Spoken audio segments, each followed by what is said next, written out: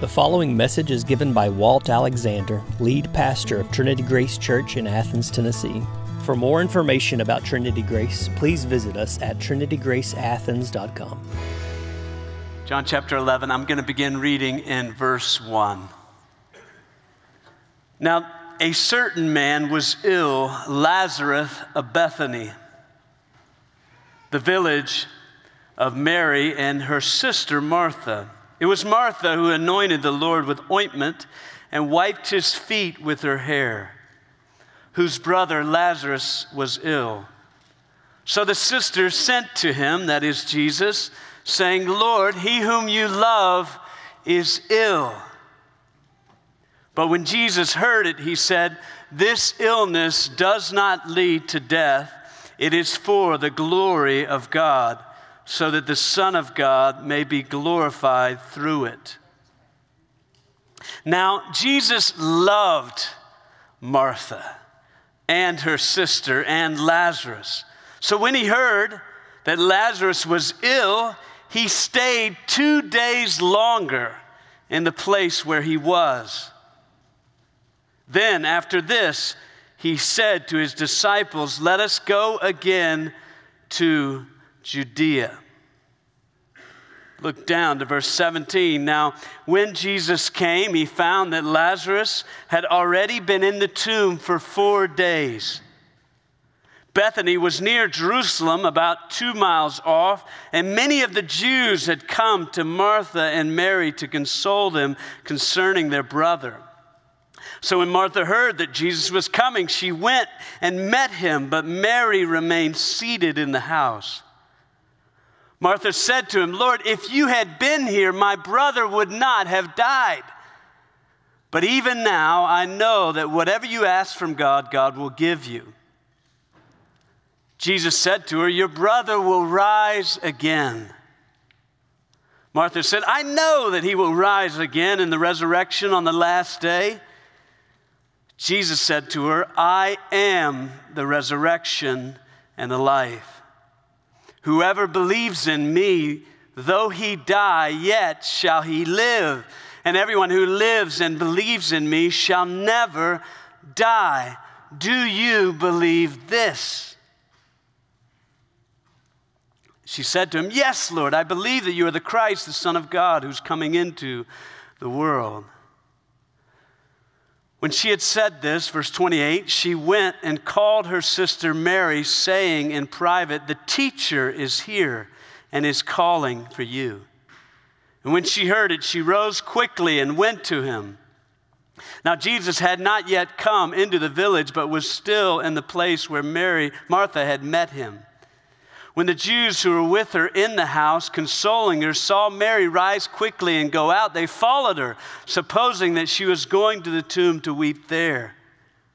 When Mary came to where Jesus was and saw him, she fell at his feet, saying, Lord, if you had been here, my brother would not have died. When Jesus saw her weeping, and the Jews who had come with her also weeping, he was deeply moved in his spirit and greatly troubled. He said, where have you laid him? They said to him, Lord, come and see. Jesus wept. So the Jews said, see how he loved him. But some of them said, could not he who opened the eyes of the blind man also have kept this man from dying? Then, deeply moved again, Jesus came to the tomb. It was a cave, and a stone lay against it. Jesus said, take away the stone. Martha, the sister of the dead man, said to him, Lord, by this time there will be an odor, for he has been dead 4 days. Jesus said to her, did I not tell you that if you believed, you would see the glory of God? So they took away the stone, and Jesus lifted up his eyes and said, Father, I thank you that you have heard me. I knew that you always hear me, but I said this on account of the people standing around, that they may also believe you sent me." When he had said these things, he cried out with a loud voice, "Lazarus, come out!"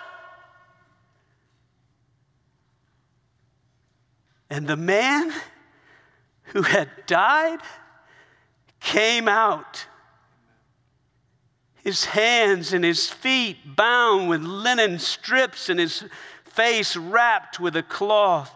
And Jesus said to them, "Unbind him and let him go."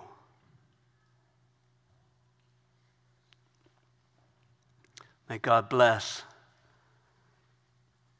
the preaching and the hearing of his word.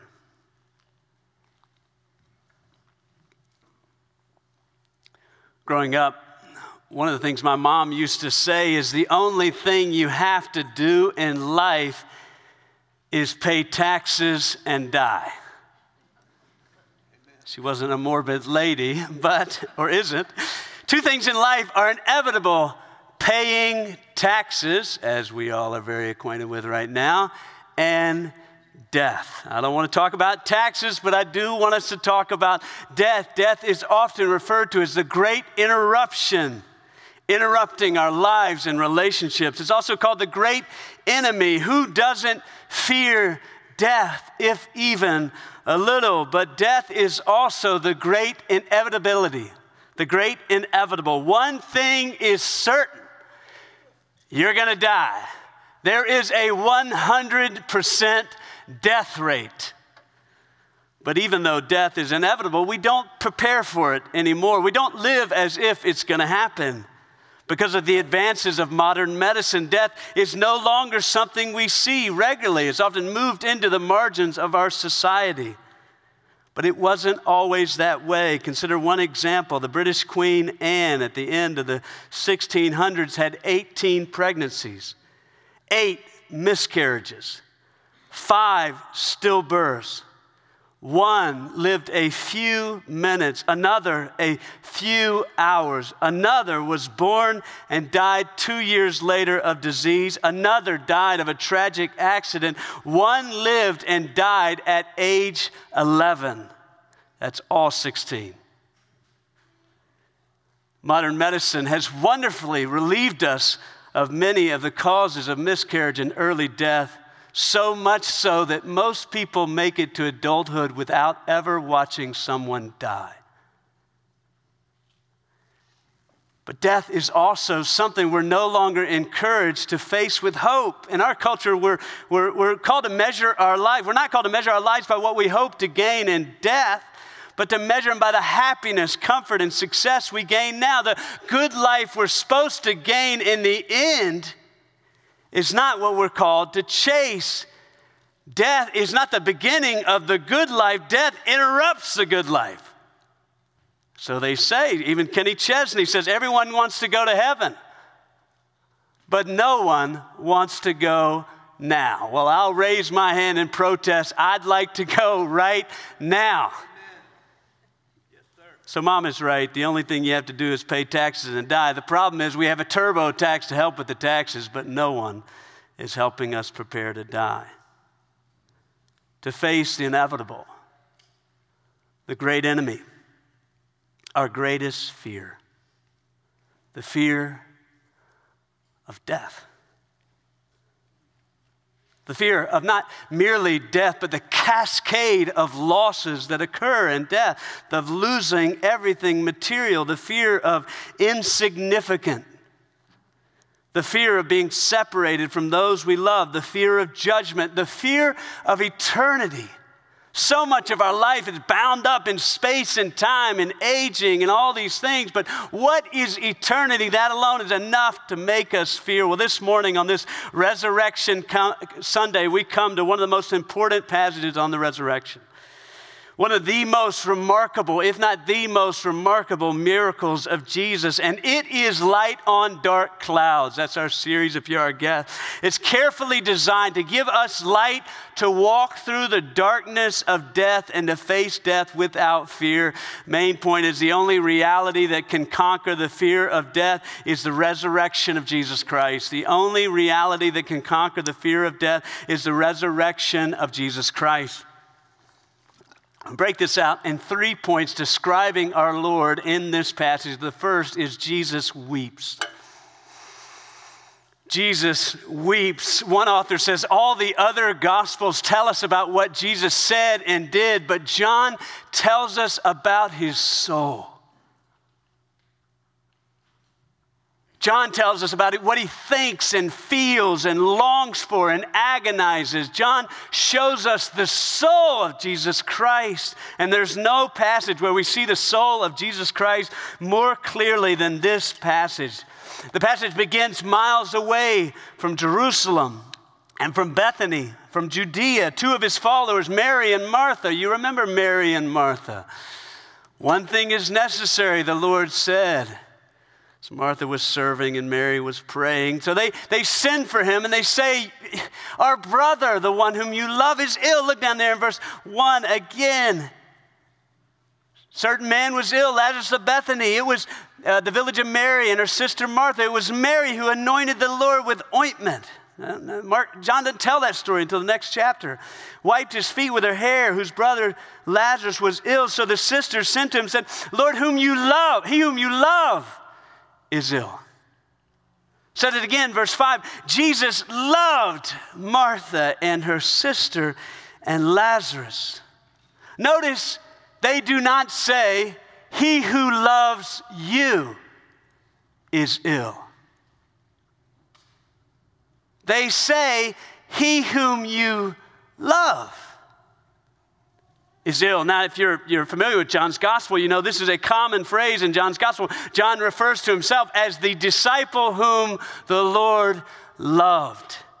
But its placement here is worth our consideration. The first followers of Jesus Christ do not so much think of themselves as people who love God, but as people who are loved by God. And the same ought to be true of us. D.A. Carson, writing on these verses, says, those who Jesus has revealed himself to view themselves first and foremost as loved by God, not as those who love him. They think of themselves as loved by him, not first and foremost as those who imperfectly love him. Now, we may ask, that's just the same thing. I love God. God loves me. I love Jesus Christ. Jesus loves me. Well, I beg to say, there's all the difference in the world between the two. When I say I love Jesus, all the focus is on me, my response, my desire to put him first, my longing to treasure him above all things. But when I say Jesus loves me, all the focus is on him, his commitment, his promise, his steadfastness, his affection. And so this verse is underlining a most important reality. God's love for us is not based on our love for him. As if he waits for us to love him every day to see, are they going to be lovable today? Are they going to rise up, read their Bible, pray today? Are they lovable for me to love them? No, God's love precedes our love for him. And you can imagine how freeing it is. Mary and Martha write to him with all confidence, because he whom you love, Lord, is ill. So how do you view yourself? Someone who loves God? Or the more mysterious reality, someone who is loved by him? People like to say love is a choice, not an emotion.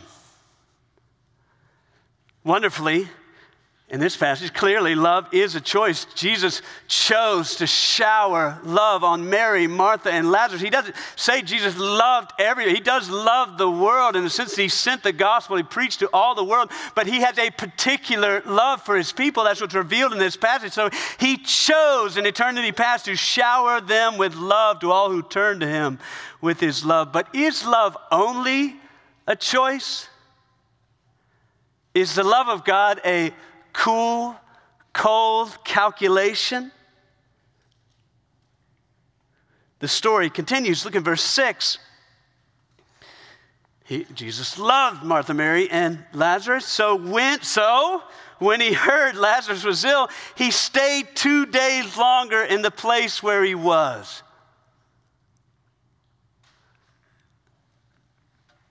Now, what's going on here? Jesus loved Martha, Mary, and Lazarus, so he stays 2 more days. Think about this. I've just told you that they're set free, amazed that he loves them. Can you imagine how they waited for him to come? Can you put yourself in their shoes for just a moment? How many times they looked out the window to see if he was walking up the road? How many times they reminded themselves, Jesus loves us. He is coming. There's no doubt about it. He is coming. How many times they walk outside to peer over the hill to see if he is coming? They waited and waited. Jesus waited 2 more days until finally Lazarus died. They must have thought, I thought he loved us. Perhaps no or few greater challenges than the challenges of delay and the purposes of God. But there's something more John wants us to see about the love of Jesus Christ. Look down there in verse 7. After those 2 days expired, after this, he said to his disciples, let us go to Judea again. Disciples said to him, Rabbi, the Jews were just now seeking to stone you, and are you going there again? Because of his love for Martha, Mary, and Lazarus, Jesus goes back to Judea, back to face the opposition of the religious leaders, back into harm's way. And when he arrives, we see the depth of emotion in his love for Martha, Mary, and Lazarus. Everyone is gathered into the house. Everyone is weeping because Lazarus is now dead. Look in verse 32. Mary comes to him. If you had been here, my brother would not have died. When Jesus saw her weeping, and the Jews who had come with her also weeping, he was deeply moved in his spirit and greatly troubled. And he said, where have you laid him? They said, Lord, come and see. And Jesus wept. Now, I want us to take this in. Now, Jesus is going to where Lazarus is laid so that he can yank him out of the grave. Jesus is going to bring him back to life. Jesus is going to perform his greatest miracles. But when he sees the sorrow of Martha and Mary, when he sees them weeping, he begins to weep. Now, if I were on the scene and I knew what Jesus knew, I'd say, hey, knock it off. Like he's about to wipe all your tears away in just a moment. Knock it off. But Jesus does nothing of that sort. He stops, he listens, he weeps. It doesn't say Jesus cried. It says Jesus wept. The scene is unveiling something about the love of God. The love of God mysteriously is not merely a choice, a calculated decision, a cool commitment. The love of God does not remain at an unemotional distance. The love of God includes deep emotion. Jesus wept. So often I think we get caught in between these realities of the love of God. We say, I know he loves me, but I don't know that he likes me. I know he loves me, I just don't know that he likes me. And this reality of the deep emotion, the deep love in Jesus' heart is underlined here. So much so, look in verse 36, the Jews said, as he's weeping, see how he loved them. J.C. Ryle says, it shows us him who is able to feel as he is to save.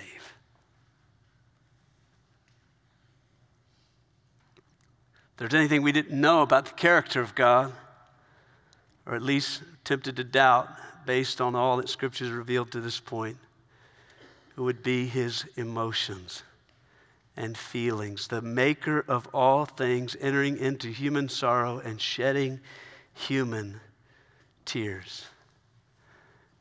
One of my heroes is a lady named Johnny Erickson Tada. When she was 18 years old, she dove into shallow lake water and was paralyzed from the neck down. That was 55 years ago. For 55 years, she's lived as a quadriplegic with unworldly joy. But the first days were dark. She was angry.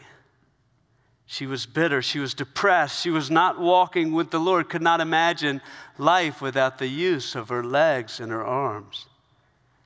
She tells this story, though. Late one night, and I quote, "When visiting hours were over, when it was dark and the nurses at the stand were on break, I got a surprise visit. In the dark, while my 5 roommates were asleep, I saw this silhouette of a person standing in the doorway. This strange visitor got down on its hands and knees and crept into the room quietly to not wake my roommates.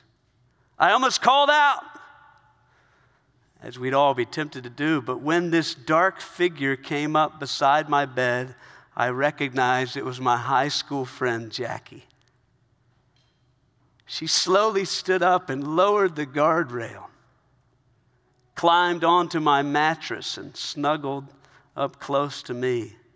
I couldn't feel her next to me. I couldn't feel her hand holding my hand. But when she did get next to me, she began softly singing, "Man of sorrows, what a name. For the Son of God who came, ruined sinners to reclaim." Hallelujah. She continues, "At that moment, something changed. Someone had reached out and found me. Jackie had made Jesus, the man of sorrows, seem so near and that he understood. That night I realized that Jesus reaches where no medication can reach, where no doctor can go, where no surgery can heal." That's what's going on in Mary and Martha's life. Immediately they realized this one is weeping with her, and it's the wonder we're all invited to discover. Jesus Christ is the same yesterday, today, and forever. He listens and he prays and he gives mercy. The man of sorrows was left alone in his suffering so that you never would be in your own. Point 2, Jesus rages. Jesus rages. In this passage, Jesus does not just weep. Jesus rages. Look in verse 33. When Jesus saw her weeping and the Jews who had come with her also weeping, he was deeply moved in his spirit, greatly troubled. Verse 38, then Jesus, deeply moved again, came to the tomb. Now, this word is difficult to translate. Some translations translate it groaning, greatly disturbed, deeply angry, moved with indignation, but none of those are precisely it. B.B. Warfield, the great Presbyterian scholar, said Jesus approached the grave of Lazarus in a state not of uncontrollable grief, but of irrepressible anger.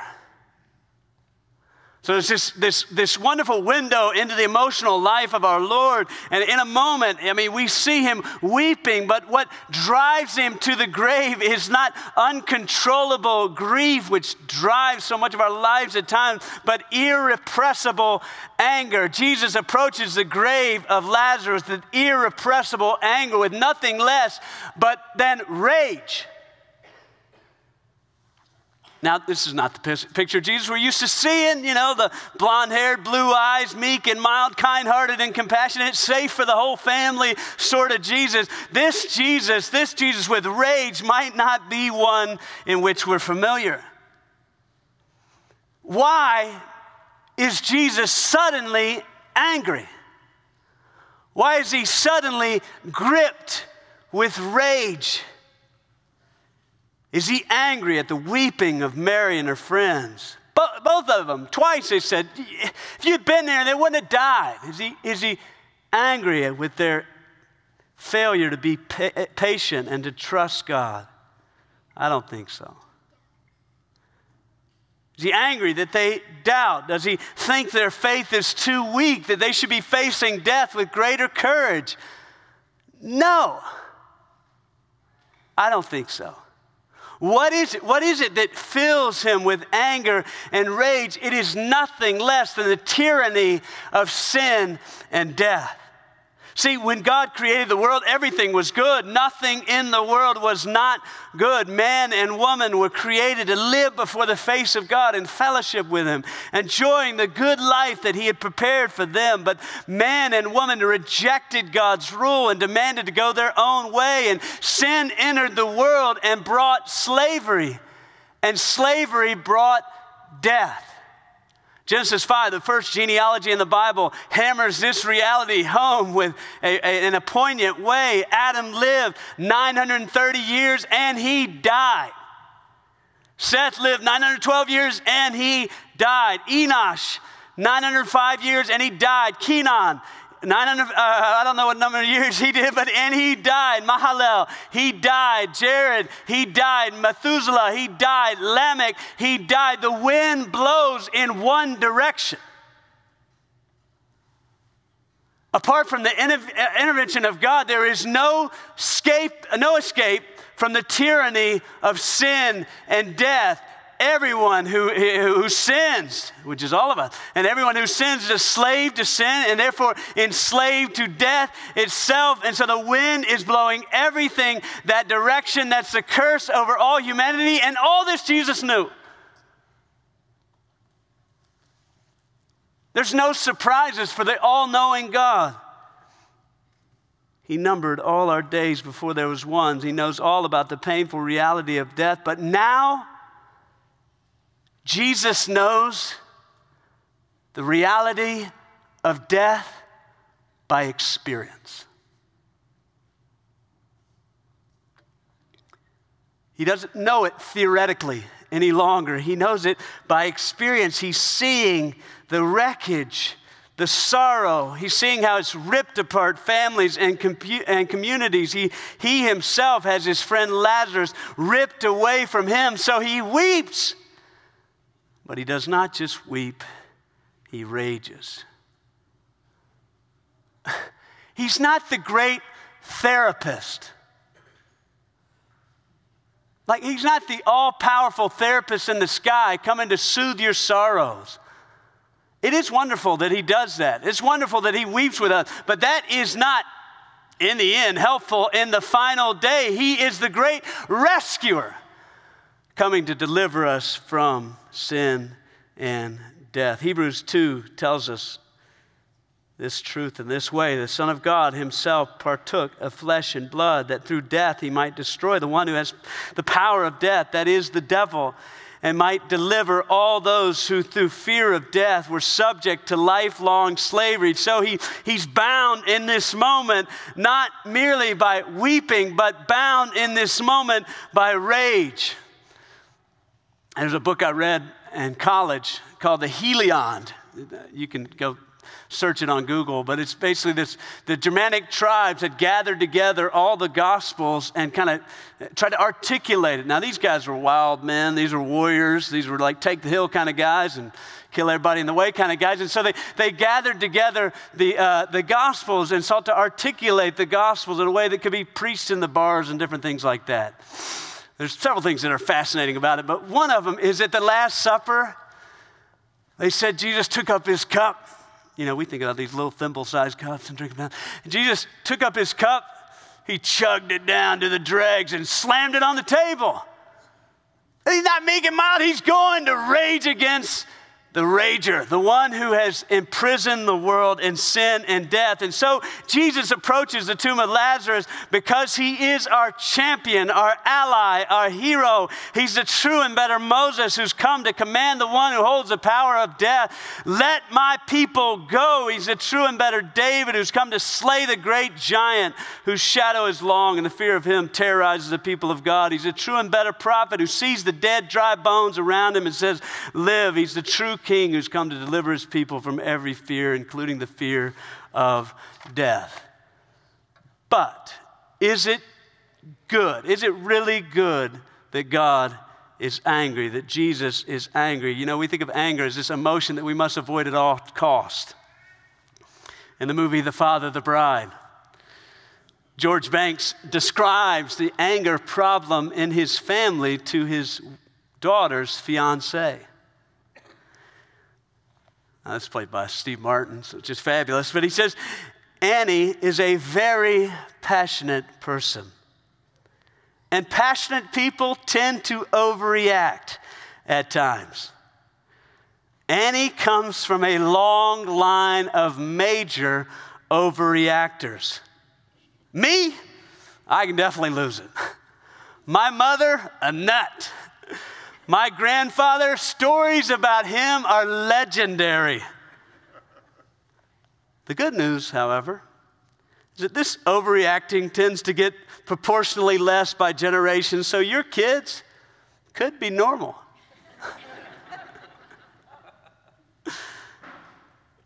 Do we want a God who's so passionate that he overreacts? Is that what this is? An untethered God. The reality is we should not want to worship a God who's never angry. We confuse the scriptures when we say the God of the Old Testament is God of wrath, God of the New is God of love. We misunderstand the way the Bible fits together.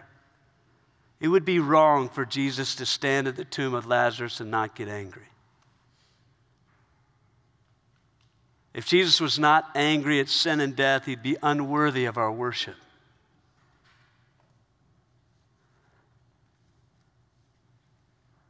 So he takes his anger out on sin and death to rescue us from the wrath we deserve. Point 3, Jesus raises the dead. Jesus raises the dead. What does Jesus do with all this anger? Jesus goes to the tomb. Look at verse 38. Then Jesus, deeply moved again, came to the tomb. It was a cave and a stone lay against it, much like our Lord's tomb. Jesus said, take away the stone. Martha, the sister of the dead man, said to him, Lord, by this time there'll be an odor, for he's been dead 4 days. Every detail in this story is carefully told. One detail is the timing. So Jesus is told that Lazarus is ill and he waits 2 more days. When he arrives at the tomb, tells them to open the door. They say it's been 4 days. Why is this underlined? Because Jews believed after 4 days the body passed on to Sheol. It already had that separation of body and spirit. Nevertheless, Jesus steps forward and says, take away the stone. And he prays to God. Thanks God for hearing him as he always does. Look at verse 33. When he said these things, he cried out with a loud voice, Lazarus, come out. the man who had died, came out, his hand and feet bound with linen straps, his face wrapped in a cloth. Unbind him and let him go, Jesus says. Lazarus is raised from the dead. It's such a fascinating scene because he's bound like all the way down, his hands and feet and his face. So he like bounces out. I mean, he's like sack race jumps out of the tomb. You know, what a fascinating way. He doesn't run out. He hops out like we do at the fair or something like that. He hops out of the grave. What a wonderful triumph. He's hopping out of the grave just like we will be set free to leap with joy. And so Jesus raises Lazarus as a sign for all who believe. That's what's going on in this passage. In the Gospel of John, Jesus does not perform miracles. He performs signs. He running through the Gospel are a sequence of signs pointing to who he is as the Son of God. So the first sign, Jesus turns water into wine. The second sign, Jesus heals the official son. The third sign, Jesus heals the paralyzed man at the pool. Fourth sign, Jesus multiplies the bread and feeds 5,000. The fifth sign, Jesus heals the man born blind. The sixth sign, Jesus raises Lazarus from the dead. Each of these signs are significant, each of them showing us something, each of us unveiling the glory of Jesus Christ, that he has come from heaven, that he is the Son of God. But the signs don't end with six. There's a seventh sign. Jesus is crucified. The cross is the climax and culmination of all his signs. It is the moment in which Jesus is glorified and lifted up so that he might draw all men to himself. But beloved, if you will, there is still one more sign. On the eighth day, the eighth sign, the greatest sign of them all, the sign that Lazarus is raising was pointing to is that Jesus is raised from the dead. Jesus conquers the power of death, conquers the sting of death. His sacrifice is accepted by the Father, brings forgiveness and eternal life to all who trust on him. And it happens on the eighth day because the first seven signs are the doing away with all that came before. And the eighth sign is the introduction of the new creation. He was raised on the first day of the week because he came to make all things new. The old is gone, the new has come. He's a name above all other name. Transfers sinners from the kingdom of darkness to the kingdom of his light and life right now. And so Jesus raises Lazarus as a sign for all who trust in him. Look back in verse 23.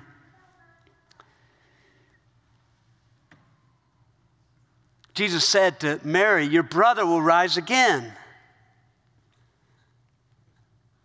Martha said, "I know he will rise again in the resurrection on the last day." But Jesus said, "I am the resurrection and the life. Whoever believes in me, though he die, yet he shall live. Everyone who lives and believes in me shall never die." The sign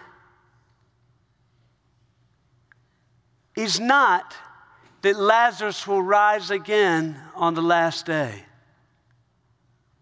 Sometimes we think that's what the promise of the resurrection is, that we'll rise again on the last day. That's not the sign.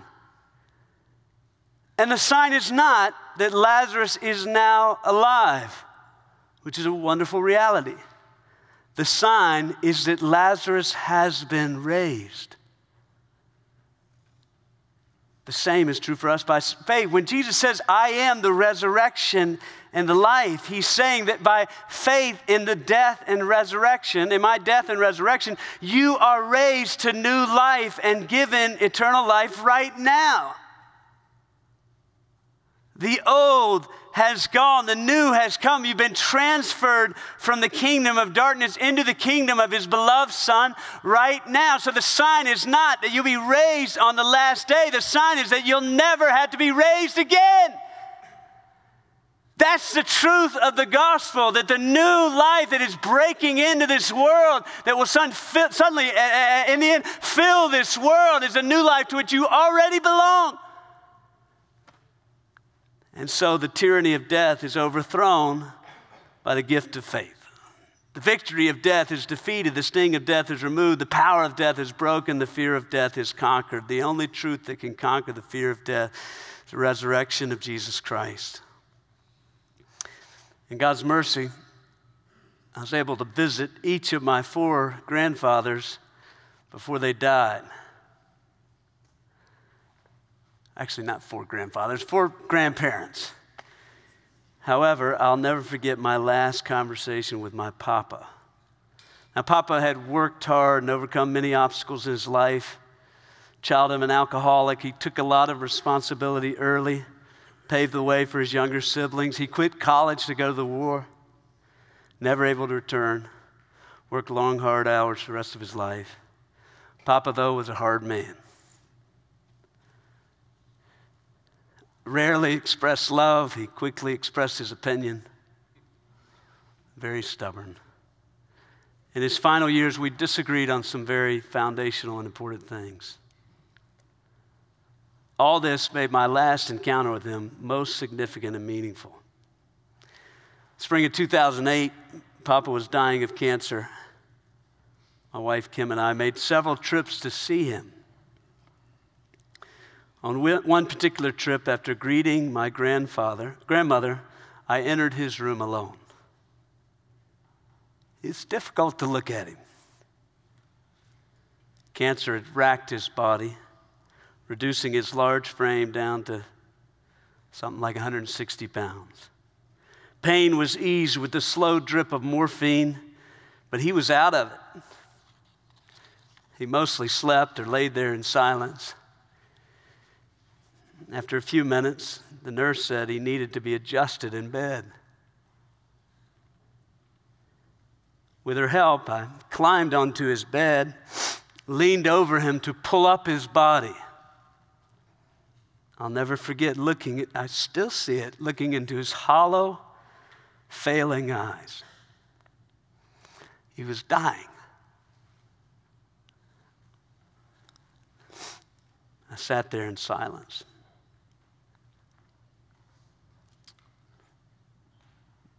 With this man that I had a complicated relationship with.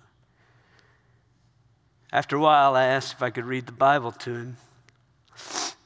I flipped to John 11 to read him this story. I recited these amazing words as the last words I would ever say to him. I am the resurrection and life.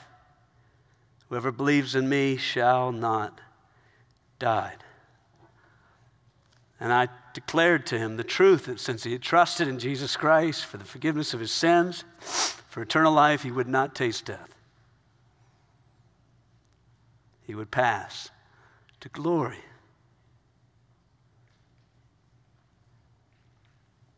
Then he said to me,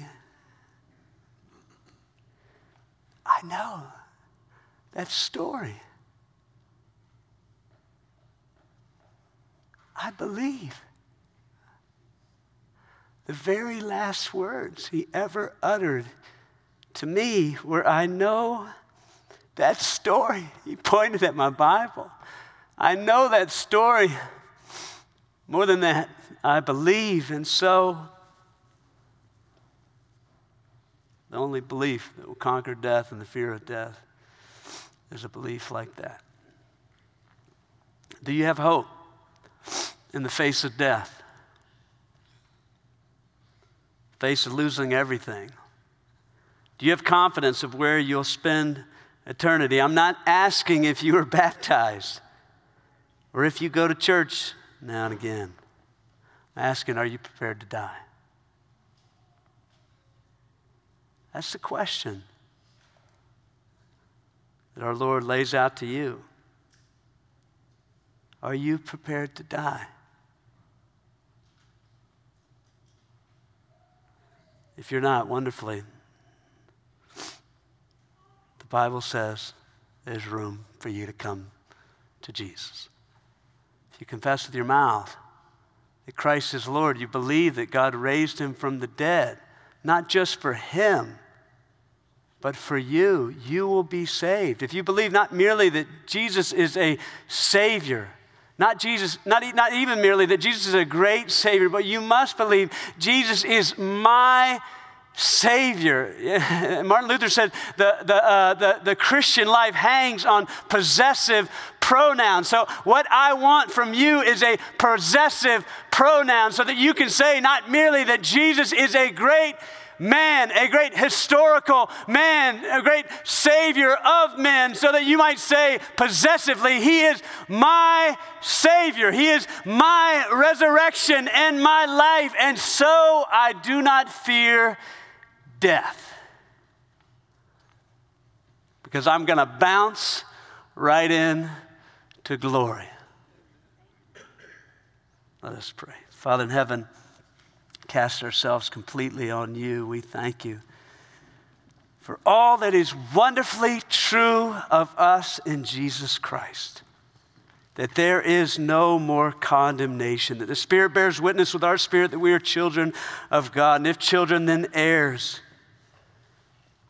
That we've been set free from fear by being given the fear of a son and a daughter to know you, cry out, Abba, Father, to walk with you. We pray, God, I pray that no one would leave without being sure of where they stand before you in the life to come.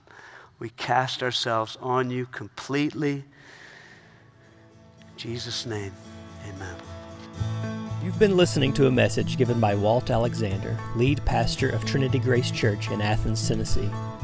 For more information about Trinity Grace, please visit us at trinitygraceathens.com.